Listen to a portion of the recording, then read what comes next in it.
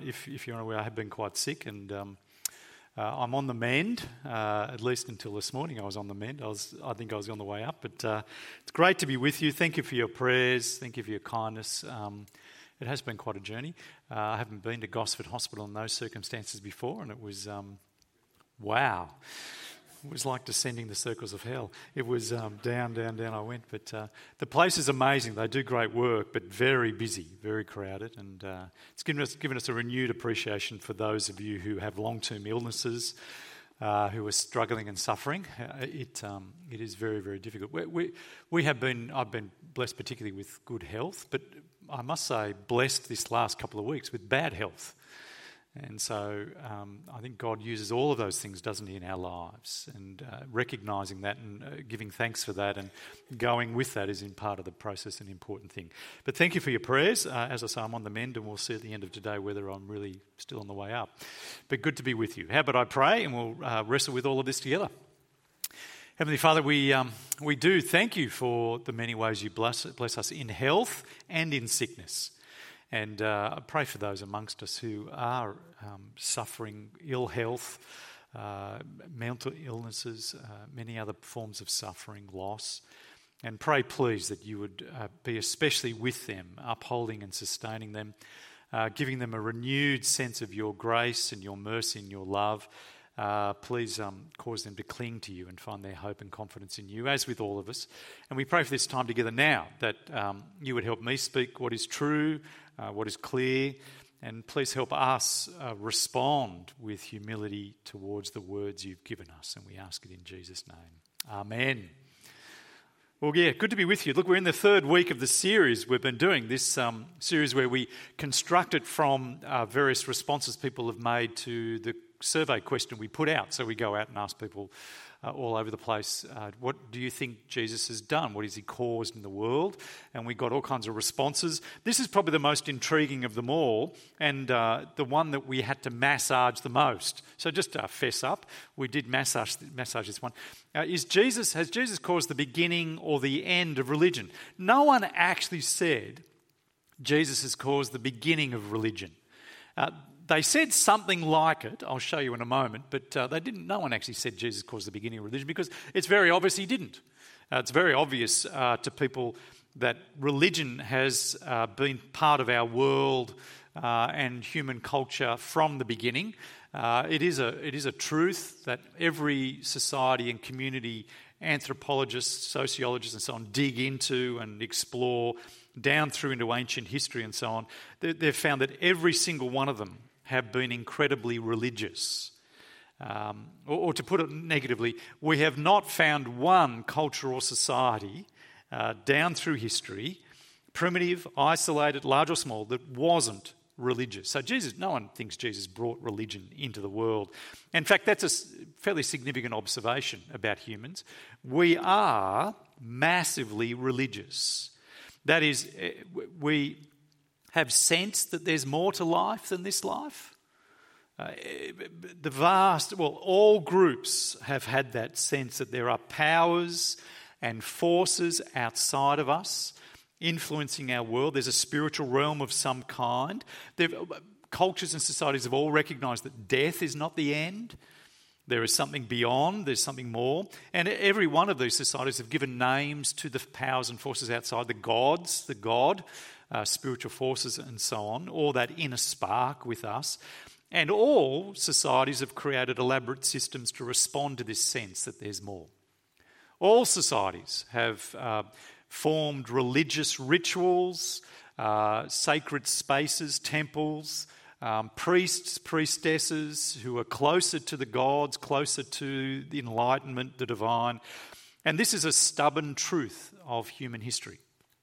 And it is just worth noting that in our day and age, because we're living in a time that's quite unique in human history, where there's a vocal and noisy minority of people who are questioning the possibility of a spiritual realm and pushing us to be a secular society, just concerned about this world and nothing beyond. And it is easy to think in our context that that's the norm, But it is quite unique, and it's an experiment that's been tried in a couple of places, China, for instance, Soviet Union, both of which, as far as you can tell, over history have failed. We are working off throwing a sensor beyond, but it isn't working. You will have noticed, actually, well, have you heard of Meghan Markle and Prince Harry? Has anyone heard of those two? Interesting, as I understand, I've not bought his book, but I understand it's now the fastest selling non-fiction book in history, but for one day. He points out that he is not religious, and I think he's typical of many people. He's not religious, he's given up on formal religion like his mother, grandmother and so on and so forth, but he is very spiritual. And there is something that's going on there. People are throwing off formal religion, but taking up spirituality in all kinds of ways, because it's a stubborn fact of human things that there is something out there. Do you know? And it's worth just reflecting on this for a moment. The facts of life do keep speaking to us about larger realities. So much so that it keeps compelling humans to think there must be more. This life is not it. And I dare say most of you are sitting here today, here because of that sense that you have, and you'll have found it in friends and so on, family. The fact is that there are things out there and in ourselves that give you, and let me just give you half a dozen of them, and then I'll just focus on one of interest for us this morning. But there are a number, the fact that the universe has a beginning. The universe started. How? What started it? From nothing? What was before that? I mean, these things kind of make you go, there must be something more. There is the laws of nature, the order and shape to the world around us that functions the way it functions. It's not random and chaotic. There is something in us, the fact of human consciousness, that we have a mind. We're not just material. There's this non-material consciousness that we have that can't be reduced just to chemistry, biology and physics. That's an extraordinary thing, that it means if there's a non-material thing in us, could there perhaps be non-material out there? These things humans have puzzled about and have been quite compelling. The fact of morality and conscience, that we have a sense of right, wrong, not just convenient and inconvenient. There's a sense of design, and here I just want to this has fascinated me in recent times, and I thought it might fascinate you. There's a thing called the Fibonacci number. Here's a sort of I've had some maths people talk to me in recent times. So the Fibonacci number. So who's heard of the Fibonacci number? Okay, a bunch of you. It's the number that you get when you add two previous numbers. So 0 plus 1, 1, 1 plus 1, 2, 2 plus 1, 3, and so on and so forth. You go up and the numbers increase in size, of course, as you add and it's called the Fibonacci sequence. And it's a thing that's been known for many, many centuries. But what's interesting is that the Fibonacci sequence is reflected in nature in many and various ways. And it's also interesting that when you take the Fibonacci numbers, the sequence, and you divide the previous one with the current one, you get a ratio that's called the golden ratio, 1 to 1.6 or 1.6 to 1. And out of that, you can create the golden rectangle and a golden ratio that shapes spirals and how spirals function. You can see something of that there, bottom left, near the ear. If you create the golden ratioed Fibonacci number rectangles, you get a spiral, a particular kind of spiral, that's seen all through nature. It's seen in pine cones and snail shells and plants and thumb, and it's seen in galaxies. It's seen in the shape of a wave. It's seen in the DNA. It's seen in all kinds of places, in the way the plant forms and the way the structure of a plant. This Fibonacci sequence gives rise to a Fibonacci ratio, gives rise to a spiral. And it's an extraordinary thing. Now, at one level, you might just recognise that it's an act of efficiency, this kind of... It's plants that form in this kind of spiral are more efficient at receiving water and being watered. Seeds, the sunflower seed operates in this Fibonacci thing. It's a more efficient way of putting forward seeds and so on. It might just be an efficiency. But what's extraordinary is how wide spider webs have this kind of shape and so on. And there's not just an efficiency, but a beauty to it as well. And it speaks to us of a design. Not just chaos, but a kind of shape to the universe we live in, to its large scale down to its small scale, which suggests a kind of fine-tuning that has a mind behind it. So much of it speaks to us of there being more, designer, and we get that. You know, Isaac Newton, Sir Isaac Newton, greatest scientist who ever lived in history, said, nothing, if the thumb alone, he said, would convince me there's a God because of the beauty and the nature, the scale and so on of it all. Humans have always been spiritual. Every human society has created religious forms and rituals and convictions that reflect this deeper sense. And the point I'm making here is that no one in our surveys said Jesus began religion. We recognise religions have been all through human history. Greek, Roman, Pride, Chinese and so on. But what many were thinking when they were expressing something like this thought was that Jesus brought into our world a kind of religion that eclipsed, that brought a kind of religion that was new in its scale. It was global, it was massive, it was pervasive, it was powerful, it was institutionalised, the church. And I think many were seeking to express with Jesus something on the religious scene came that was massively new in its scale, size and pervasiveness. And that is a fact. The religion that flowed from Jesus, now whether he caused it or not, we'll come to in a moment, but the thing we call Christianity, the thing we call the church, has a power and an influence and a spread that has not been seen in any other religion in human history. Let me show you this on a map. Here's a colour coding of the various main religions of the world. So you can see on the left Christianity, whatever colour that is. What is that? But you go through the different colours. I want you to notice this. You know, Islam, Hinduism, Buddhism, so on. All the other religions of the world are constrained fairly largely to ethnic groups or areas of military conquest. You can see them in the middle there. There's only one religion that has broken free from its ethnic roots. Christianity started with a Jew in a Jewish context and culture, the Middle East. But it is the one religion on the planet that is now present on every single land mass on the planet, every continent. And even in, say, China, there are 44 million people as a minimum estimate of Christians. Christianity is the one religion that has spread throughout the whole globe and has influenced every culture and every society. It has influenced the world in a way that no other religion has. And I'd offer that there's a sense in which people were seeking to give expression to this. Jesus has brought this kind of thing. Now, sometimes I'm doing it in a negative way, so you can just say that Jesus has brought the kind of religion that's dominated the world, and that's not a good thing. You'll be aware, as I am, of course, that there are many people in our day who are trying to get rid of religion from society, make it secular. But it is interesting, it's not really religion they're trying to get rid of, it's Christianity. People are particularly opposed to Christianity. Now, why is that so? Well, in part, it's because Christianity is so powerful. It's so compelling and influential. It's not just religion that causes the secularist the problem. It's the Christian religion because its roots are so deep and so powerful and so influential. It's so dominant. Now, just observing all of this, I do want to make a positive comment. What do you make of the fact that Christianity has been so pervasive and influential? What do you make of that? Now, I want to offer one possibility that I think is true, is the true one, but I just want to put this out there. I think the fact that Christianity is global, has like no other religion spread to every nation on the planet, is evidence that it is exactly what it claims to be. A word from the God of all nations.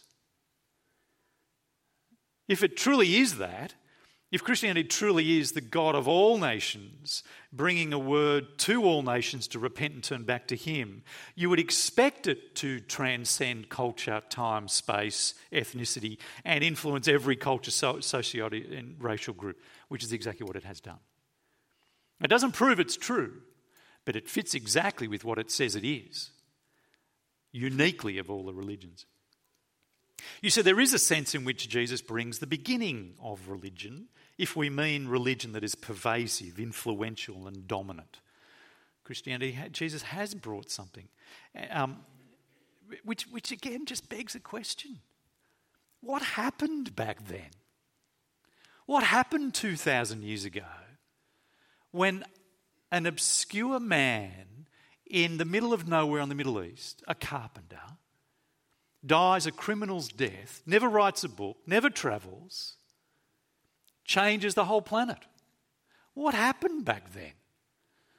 It's compelling and worth pursuing if you've not looked at it before.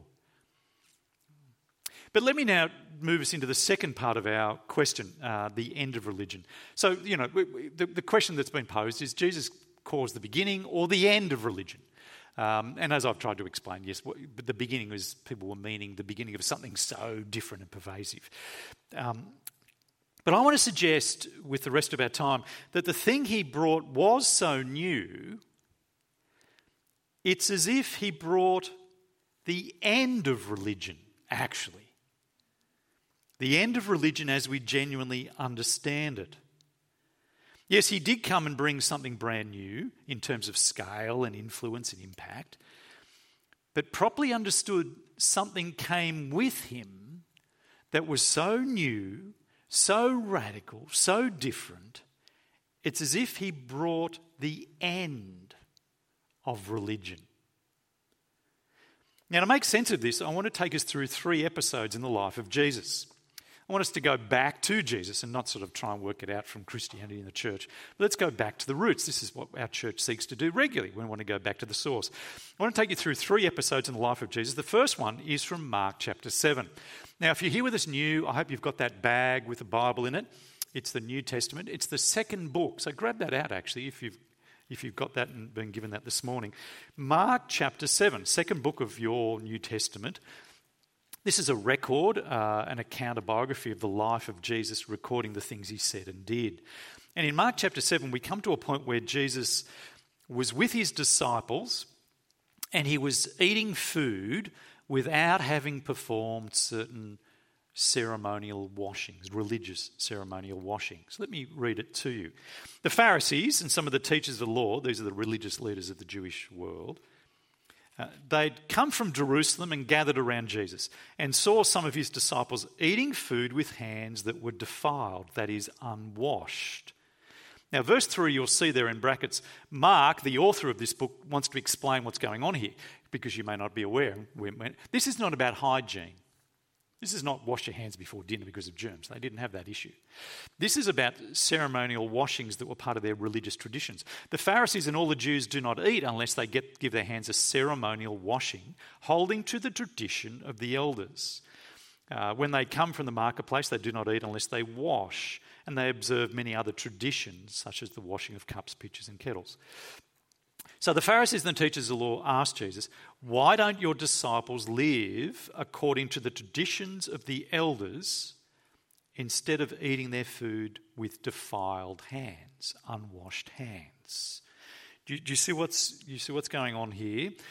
Jesus is engaged with this religious world with all of their activities. Now look at what Jesus says in verse 6. Jesus replied, "Isaiah was right when he prophesied about you hypocrites." Now, Isaiah was a prophet who prophesied about 700 years before Jesus, a long time back in history. He said this, "These people honour me with their lips, but their hearts are far from me. They worship me in vain. Their teachings are merely human rules. You have let go of the commands of God and are holding on to human traditions." Now, what's Jesus saying? What he's saying is something quite radical. He is seeing in the religious rituals of Judaism a set of convictions that humans have made up, that are not from God, that these men have just made up in their history past and are now part of their religious pattern. These things aren't from God, says Jesus. They're not pleasing to God. They're human, created by humans and for humans. Now think with me about this. This is quite radical. Jesus is quite radical. Humans have got an instinct about spiritual things. It's true. There is something out there. There is something more. And people have kind of thought about the gods and God and wanted to be right with this God and these gods and so on and placate them and what have you. Every human society has responded by creating religious rituals and practices, holy places, temples. But here's the thing that's radical that Jesus says. Just because a thing carries the name religious, just because it's driven by religiously minded people, doesn't mean it's from God or pleasing to God. Rather, it can actually be the hypocrisy of men and women who have created these religious practices out of their own minds for their own sake, without ultimately any regard for the real God. Wow.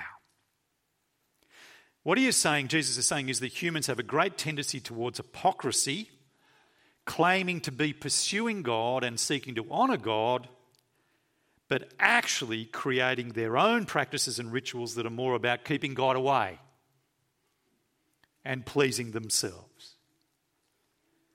Now, what do you do with that thinking of Jesus? Well, to be true to it, you need to apply it broadly. What Jesus can be effectively saying, and I'll come back to this in a moment, is that it's possible that the religions of the world are not humans seeking to please God. They're not from God. They're not different ways of getting to God, but are made up by men who have created their religious traditions for their own sake to impose on people around them. Wow. Jesus raises this very question. Is it possible there are many more Pharisees in all of our religions who have created our own religions to hide the truth of God rather than to engage with the truth of God?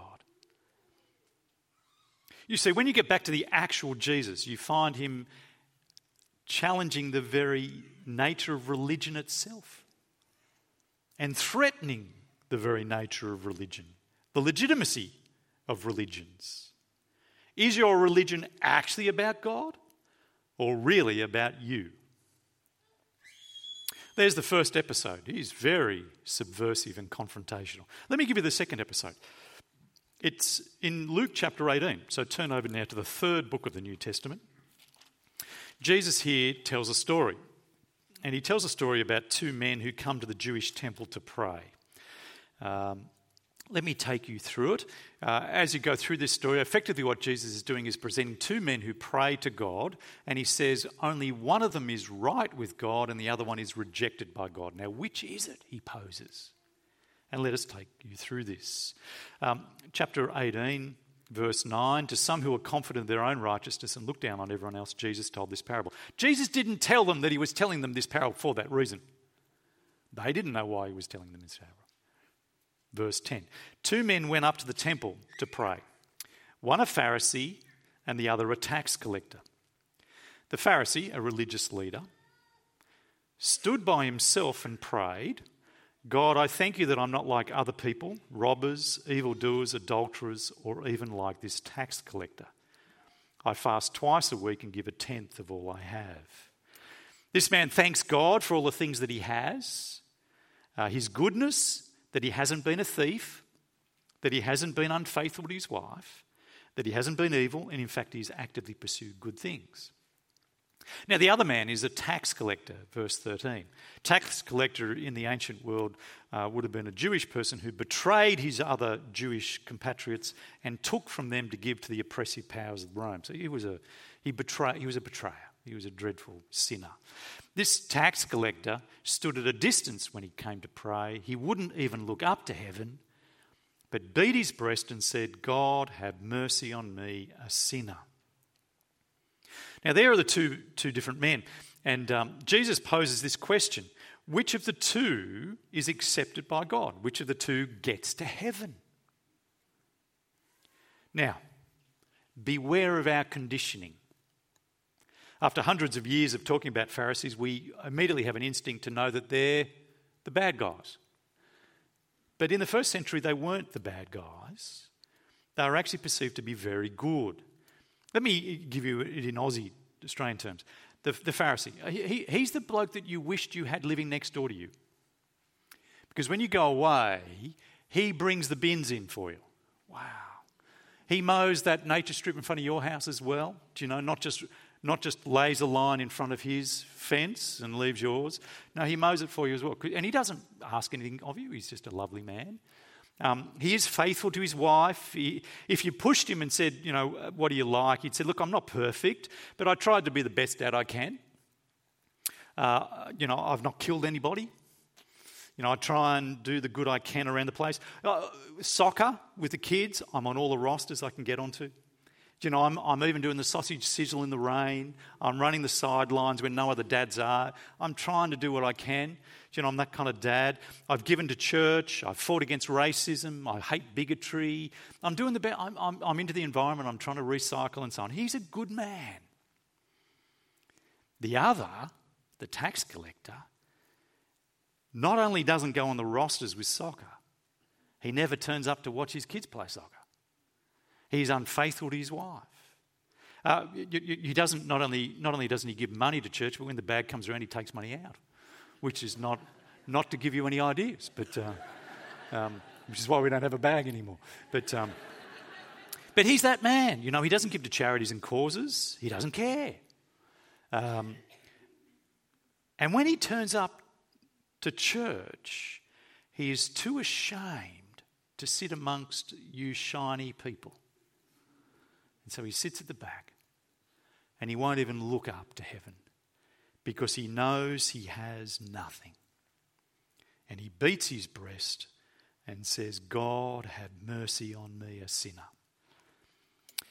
Now, Jesus says, which of the two go home right with God? Which of the two does God accept? Which of the two go to heaven when they die?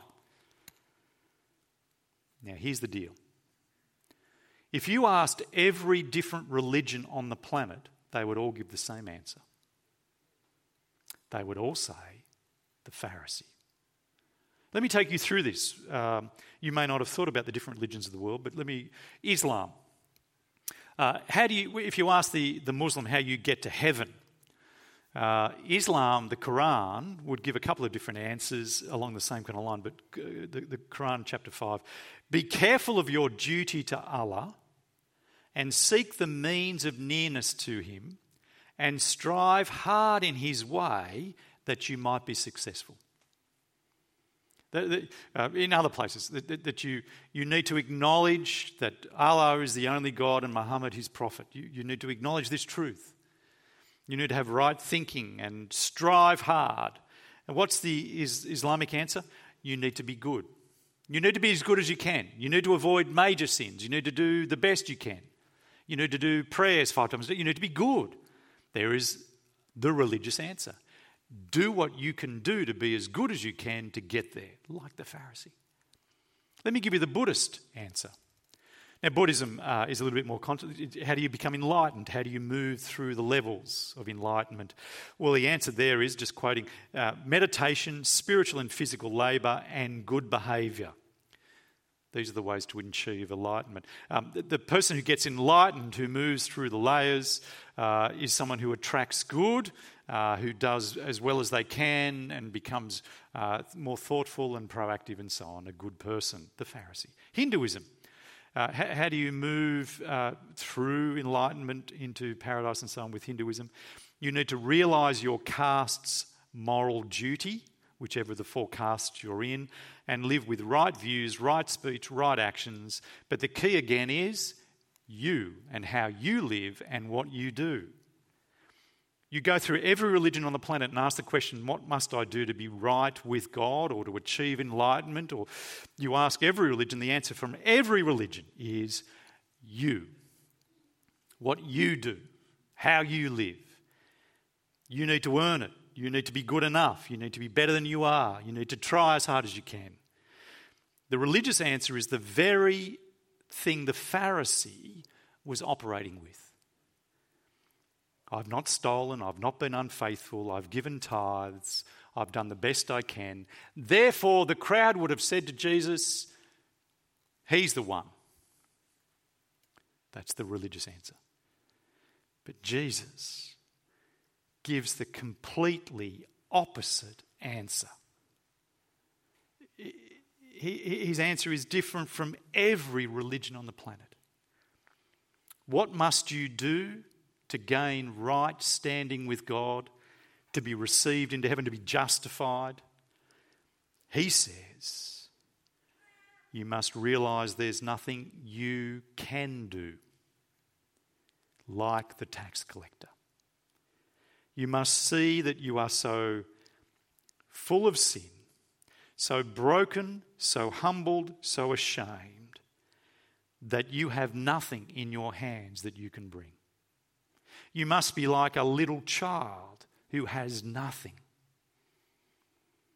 Jesus gives the completely opposite answer, that the only hope to get right with God, the true God, has got nothing to do with you and your life and your merits and your performance at all. Which is such a radical answer. It's the end of religion. It's the unravelling and undoing religion. If religion is defined along the lines of every other religion, which is that you need to earn God's favour, feel the shock. In fact, you go back to this first group that I talked about, Jesus when he's critiquing the religious leaders about washings of hands. They're asking, how can you and your disciples please God if you don't do our religious practices? And Jesus says, you've got it completely wrong. You've created a way of coming to God that's based on your traditions and your ideas, and it is the very opposite of what God needs and wants. And insofar as every religion on the planet has the same idea, that it's about what we do and how we live and how good we are, insofar as every religion has that idea at its very root, it is, says Jesus, wrong. Hypocrisy. Wow. Who's he think he is? God or something. Jesus says, according to his light, truth, every other religion is merely traditions taught by men, made up by men. Religion says it will always be the Pharisee who makes it, and so every religion's designed to create Pharisees. But Jesus says it's the tax collector. Now how is this possible? How is it possible that it's the tax collector, not the Pharisee? Because here's a few thoughts. No one can be good enough for God. The tax collector, every attempt at goodness, so the Pharisee, every attempt at goodness is shot through with pride and hypocrisy. You just explore your own heart for a moment and see what's there. The whole of human nature is fallen, it's riddled with sin. Even our righteous deeds, says the book of Jeremiah, are riddled with sin. They're like filthy rags. What looks good to us is like that kind of green apple that's beautiful on the outside, but when you take a bite of it, it's brown and rotten on the middle. Our righteous deeds look to us to be meritorious, worthwhile, impressive, but before God, the light shines on it and sees right through it. So even as we hold out our best, it is merely offensive. What is truly necessary, said Jesus, is humility. The humility to see what we truly are, so that we give up any notion that our performance and merits will earn the favour of God. That was easier for the tax collector because it was right in front of his face, his failures. The message of Jesus isn't, it's your efforts. The message of Jesus is the hope that we can have is only outside of us. The mercy of God, who is full of compassion and grace and delights to show mercy. There's a beautiful verse, Micah chapter 7, verse 18, that God delights to show mercy. That's the God that he is. He delights to show mercy to the brokenhearted, the spiritually impoverished. In fact, the good man, the Pharisee, and the tax collector were both as bad as each other in God's eyes. Mercy came to the one who realised it and beat his breast and asked for mercy. But now, how is all of this possible with a holy God? How is it possible for a holy God to receive people like tax collectors just by pleading the mercy of God? Well, let me take it to the third episode, the last one, and very much more quickly to a very famous verse. Chase this up later, John chapter 3, verse 16, the fourth book of the New Testament. For God so loved the world that he gave his one and only Son, that whoever believes in him will not perish, but have eternal life. For God so loved the world that he gave his one and only Son. Gave there is a reference to the cross. It's a reference to the death of Jesus as a criminal on the cross, where he died under the judgment of God in our place for us to pay the debt that we owe, so that a righteous God could forgive sin without sweeping it under the carpet, without saying it's of no consequence.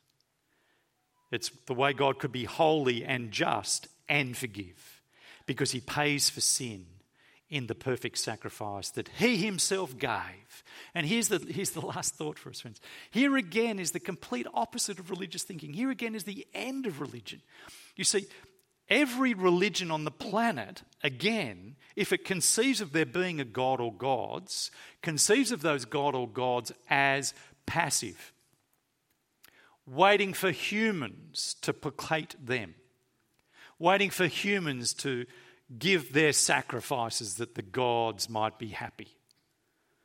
All the gods of the religions of the world are waiting for us to do something to make them okay.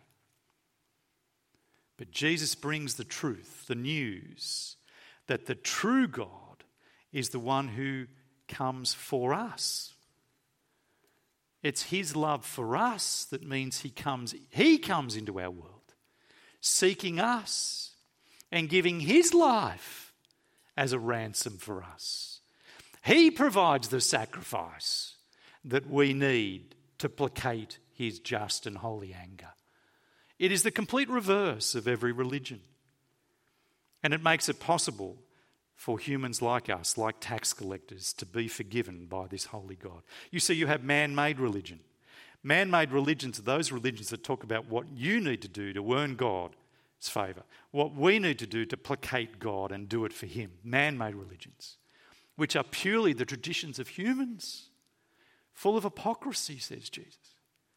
And then there's God-given religion, the only religion, the one that Jesus brings, the one that says God comes for us to seek and save us and give himself in love for us, so that if we would but cast ourselves on his mercy, look to the Son, to Jesus, for his love, grace and forgiveness, we'll find it.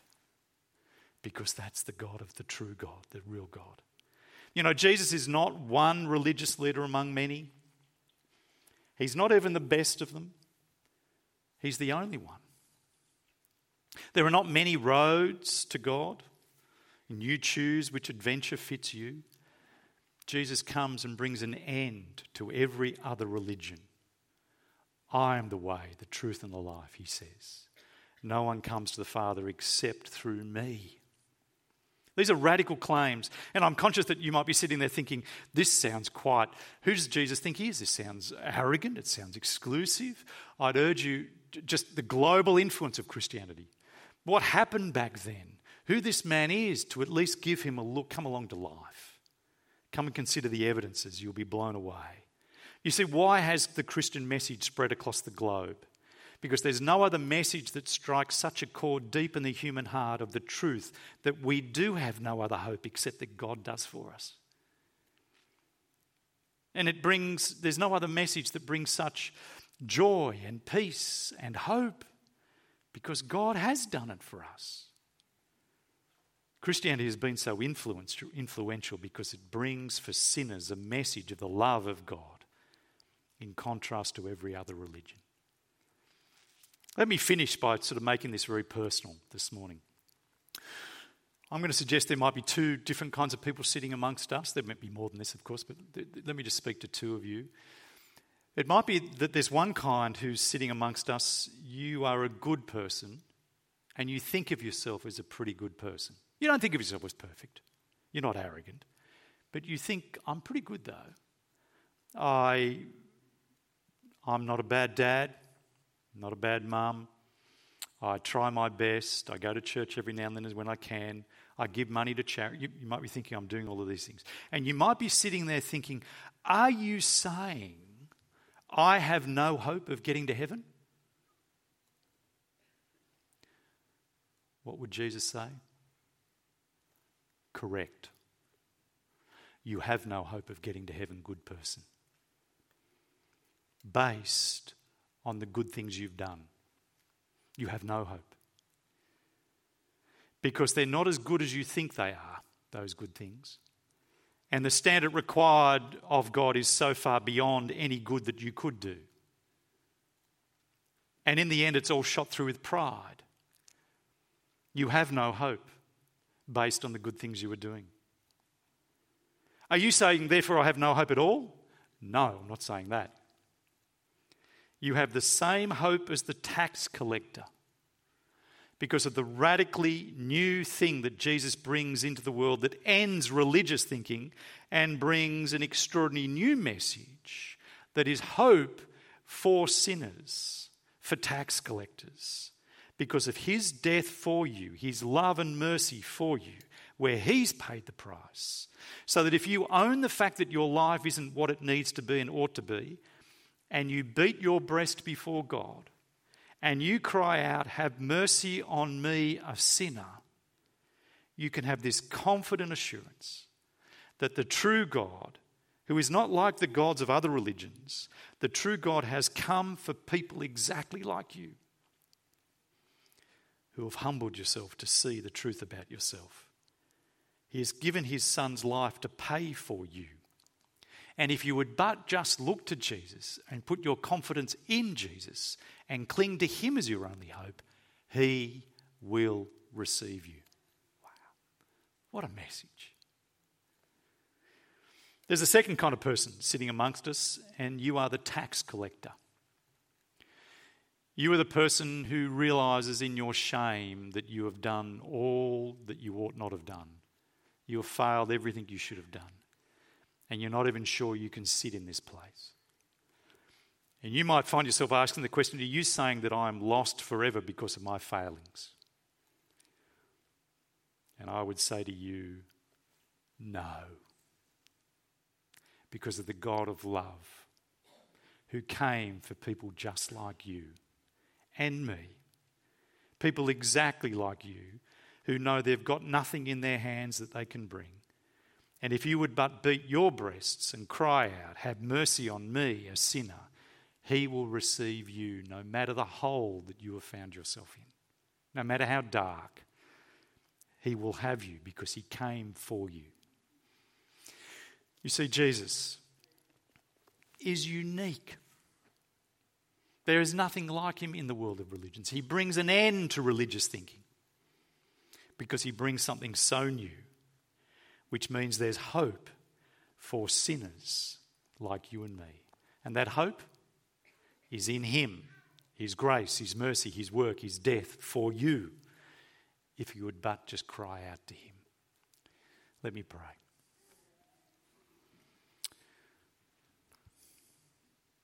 Our great God and Heavenly Father, we thank you for the revelation that you bring in the person of Jesus. We thank you that it is so new and so wonderful and so radical. Please help us, those amongst us who are not yet followers of Jesus, please help those amongst us in that place to explore these things, investigate these things, see the truth of who Jesus is, that you might bring them to see themselves, your love, compassion, grace and mercy, that they might throw themselves on you, beat their breasts and cry out to you for mercy and be saved. Pray for us who do know these things, that you might keep reminding us day by day by day that our only hope with you is what you have done for us in Christ. But praise God you've done it. And thank you for your grace and mercy. In Jesus' name, amen.